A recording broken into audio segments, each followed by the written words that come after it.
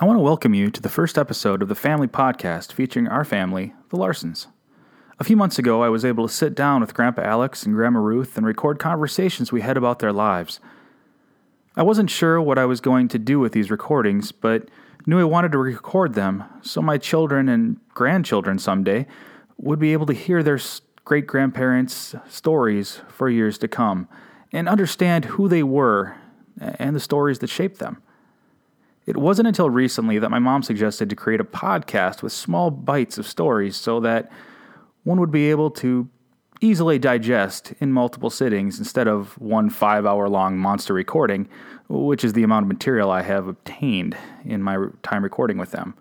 And also, we could add on, as more of the family decided, at least we hope, to get in on the fun of sharing and recording these stories. One thing I love about my family is their penchant for telling a good story, and with that in mind, I want to share a couple of these stories for the first episode.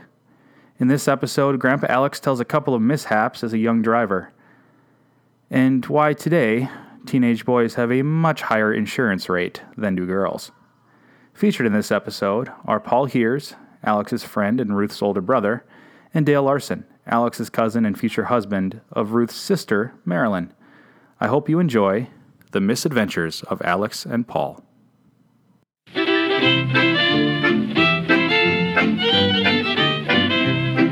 got a hot rod, baby, down in Dallas. I just had a driver's license. I just got my driver's license, so I was 15. So Paul must have been must have been 5 years older. So he must have been 20 at that time. So, because I was driving, and I couldn't have been driving if I was younger than 15. So that, in fact, I had my first car accident with Paul. When I was 15 years old, I got my driver's license right away, and my Uncle Herb, who lived on this farm at the time, was going to go fishing, and he wanted somebody to do his chores for him. And he asked me to do his chores, and I could use his brand new pickup to drive back and forth from home to do his chores on this farm. And so on a Sunday, I invited Paul to go with me to Blue Earth to a movie. And we went, and when we were going south out of Winnebago, we got out by the electric station out there. There was the yellow line was on our side of the road, so there was no passing. But as soon as I got to the end of the red line, the yellow line, where I turned out to pass the car that was going so slow in front of me, and just when I got out even with him, why, here comes a car from behind that turned out to pass quicker, and Oh man! And hit me, and that red International pickup was made out of real steel, so it didn't do a lot of damage. It bounced off the front fender, and that car went right out into the field. It went a good 50, 75 feet out into a plowed field. Oh, boy. Bounced right off of that pickup. And so I pulled over and waited for what was going to happen. And the father and the young boy come walking. They didn't even get the car out. They come walking over to where I was parked, and he said, "If you don't say anything, I won't say anything."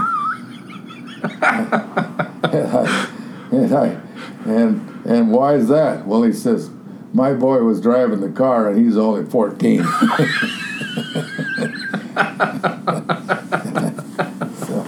So that was the first accident I ever had, and Paul was riding it with me when we did it. Now I brought that up to Paul a few times, and in his older age here, and he never remembered it. But I guess I'd be more apt to remember my first accident than he would. He probably remembers his first accident too, but this was the first one when I was driving.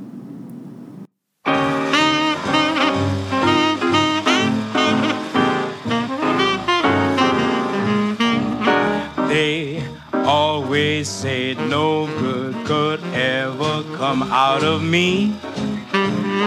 They said that I was the bad branch on my family tree. But they didn't know from nothing. They're really in for something. When I come driving down the street, What are you gonna do? well, you see the faces on the people I meet, 'cause Jack, I'm coming back. Yeah, you sharp too, ain't you? Show the hometown I've made. I can tell you another story about Paul. Yeah. And, well, one day, this was early on too. I suppose I remember when my dad had this new car, had a brand new car, brand new Oldsmobile, big old car. And I was in high school, so I suppose I must have been a sophomore maybe. And Dale and I were uptown, and with a car, we'd gone up to Weeks' station for something. I don't know what it was, probably ice cream. But anyway, my folks were going on a trip, and I had the car, and so Dale and I drove uptown. And when we were uptown at Weeks' station, Paul came with his Model A, and he was on his way home. They were going to go head home. That's when they lived out here on the farm out west here. And so Dale and I left, and we went on the same road where Paul was going to go. And when we, like dumb people we were, when we got up to the bridge going over the creek over here, I turned sideways, crossways on the bridge, and closed the bridge off so Paul couldn't get by. Well, I didn't know that Paul didn't have any brakes on his car. Oh, no. And it was in the spring of the year, and the dredge ditch was plumb full of water. And he wasn't about to drive into the miss us and drive into the creek. He just hit us. And we had the car sitting on the bridge kind of at an angle. And so he aimed for that spot, the only spot that was fairly well open. And he plowed right into it. And when he got all done, his front wheels were just like a V. Oh, no. But the back bumper on my folks' brand new car was all scratched up and all covered with black paint from off of his bumper.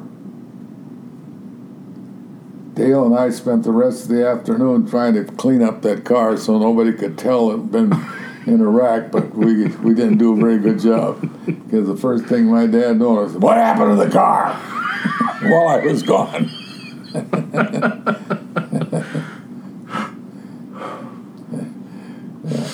And Paul's front wheels, in those days, you could take a hammer and pound you could tie rods, just pound the tie rods out, put them on the anvil and pound them out straight, and the wheels would be. They never run real good, but that's one way you could straighten the wheels out so that you could drive it. Yeah. Dumb accidents.